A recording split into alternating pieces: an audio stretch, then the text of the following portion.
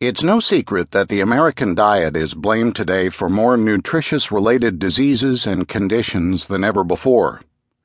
A high intake of calories, unhealthful fats, salt, and sugar is a big part of the problem, as is the low intake of fiber, vitamins, minerals, and healthful fats.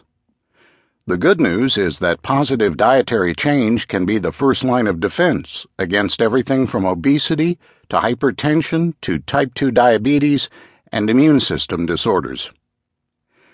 Several years ago, the National Institutes of Health, NIH, created the DASH diet as an answer to the rising incidence of high blood pressure and the health problems it causes.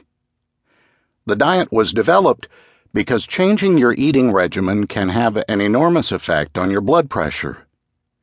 Add regular, moderate exercise, and you will experience a lifestyle change that can reduce or even reverse high blood pressure. Before you cringe at the thought of boring, tasteless food and endless hours of exercise, be assured that the DASH diet includes a wide variety of all the foods and meals you enjoy most. It is not a severe, restrictive diet. It is a new way of preparing some of your favorite foods so that sodium is reduced, but all the delicious flavor remains intact. You also don't need to spend so much time at the gym.